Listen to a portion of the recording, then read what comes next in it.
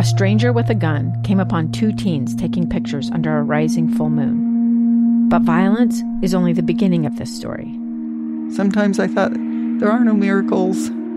Yeah, there are, and this is a big one. I'm Amy Donaldson, and I've spent my career talking about how lives are undone by violence. The Letter is a podcast about how lives are remade. Follow The Letter at theletterpodcast.com or wherever you get your podcasts.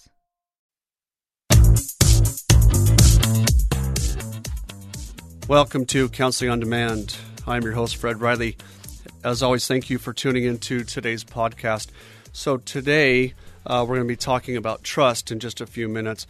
Before we get into our topic of trust, I wanted to let everybody know that starting Thursday, the 13th of this month, we're actually going to start doing some live webcasts. I don't know what they are. I'm just learning about this stuff. But we're going to do a live chat on Instagram. Riley Counseling is where you can find us. And I'll be doing some question and answer type interactions and then also some subject matter. So every Thursday at 8 o'clock starting on the 13th. So please tune in, and I look forward to meeting you and fielding your questions. So today we're going to talk about trust. Now, trust is often, it's a core issue in terms of relationship building, whether it's at work or with a spouse, romantic relationship, work relationship, business relationship. All of those areas are largely built on trust. And somebody the other day was asking me, what they told me is they said they have an issue. They say that they trust somebody or they don't trust somebody. Kind of this all or nothing trust. And I wonder if you feel that way. Sometimes I do. And I told this individual that that's really discouraging because, at any given time, that relationship with somebody could sever or become untrusting because that person that you're trying to get that trust from can make one wrong move, and then it feels like the whole relationship falls apart. It feels like you trusted them before and you shouldn't have. And so sometimes we have a tendency to evaluate trust and have a very tight template, if you will, of how people ought to behave, where they ought to be trusted, and how they ought to be trusted. And sometimes that template is so tight that we're kind of letting ourselves down. We're not giving ourselves an opportunity to see the rest of the person. So what I shared with this individual is this idea of breaking people up into parts. When we talk about parts, what that does is it allows us to see that there are many different aspects of an individual. When there's very many different aspects of an individual, what we can find is that we can trust part of them, or we can share things in common with them, but also not share other things in common. This allows us to view others in a more dynamic way. This allows us to work through relationships in a way that it's not so cut and dry. We're allowing for mistakes. We're allowing for errors. We're allowing for the opportunity to talk about that mistrust and do some repair. So what I talked to this individual about was breaking this individual up into parts. And so what I asked her was, I said, so this individual that you don't have trust with anymore, what did you have trust with her in the past? And she was able to label that. She's able to say, I've always trusted her to do X, but now she's done this other thing. So this individual, her trust went from totally trusting this individual in one area and then absolutely not trusting this individual because of something that happened in a different area from a different part of her. So what we did is I said, let's work on saying that you can trust that this individual will show up on time, for example. And it's okay. You're not risking to trust that part, especially if you look at it like I can trust her to be there on time.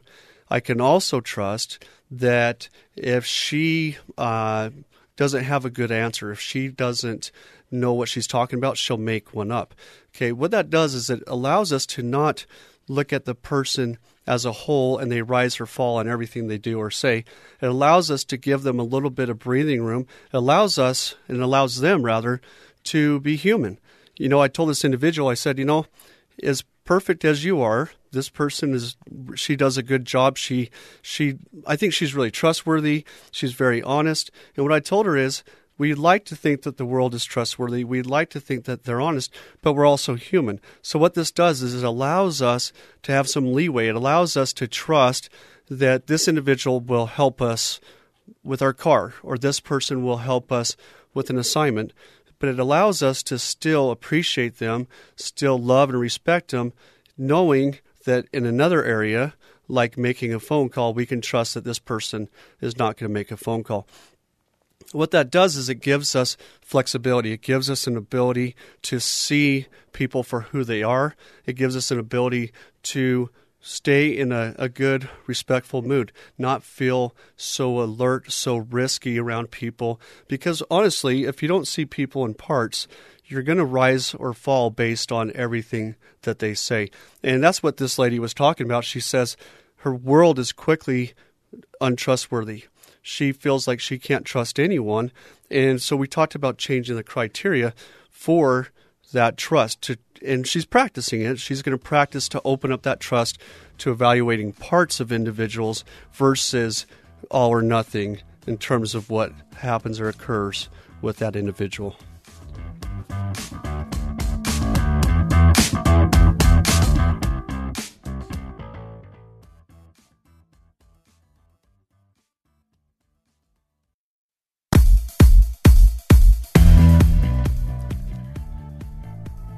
All right, welcome back to Counseling on Demand.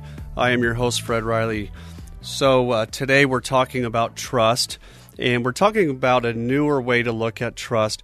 Trust really needs to build up over time, and trust is based upon the knowledge base, our general idea of our experiences with somebody. And sometimes our experiences with somebody, we have such a tight template where just one wrong move, one mistake, one misunderstood thing that doesn't match up, if you will, with our knowledge base. All of a sudden we can feel like this person has been has wronged us. They're not trustworthy. They're sneaky. They lie. They play games. And so we're going to broaden that so that our trust of individuals doesn't teeter so much. It doesn't go off the cliff, if you will, in regard to every moment. We need to look at trust in a more dynamic way. We need to look at trust as something that's built over time. We need to look at trust as parts of individuals that we can trust, parts of individuals we can't trust, but also trust that something, trust is something that builds, like I said, but it's not absolute. In other words, somebody could actually really lose complete trust of you. It can rebuild again as we experience with that individual. We experience trust-promoting experiences. In other words, we're adding new information into that knowledge base. So one way that I look at trust that helps sometimes is I call it negative trust. And what negative trust is, and I say this to my kids, I say this to my clients, they'll say, Fred, you don't trust me. And I'll say, well, certainly I trust you. What I'm talking about is negative trust. Negative trust is I trust that you will lie to me. That's negative trust. I trust that if you, let's talk about my daughter for a second. I trust that at 10:15 you'll text me and ask to be home at 10:25. I trust that. Now, what I'm saying there is that trust is about predictability. Okay? We love to know what's about to happen. And so when we talk about trust, we think about positive trust. We think about we can predict in a comfortable way that this person's going to do what they said that they're going to do. But we can also predict on the other side that part of somebody is going to be late because that's what they do. The reason why I say that is that when we look at parts of somebody and we have a negative trust that they're going to show up late, what we're doing is it kind of feeds into this idea of unconditional positive regard. which is this idea that although I know I cannot trust, that's that negative trust, I cannot trust this person to show up on time, I do trust, I can predict that when they're here, they're going to do an incredible job with the tasks that they do. This allows us to see a more full, more dynamic range of an individual versus being hung up on this false expectation that they're going to earn trust by suddenly showing up on time.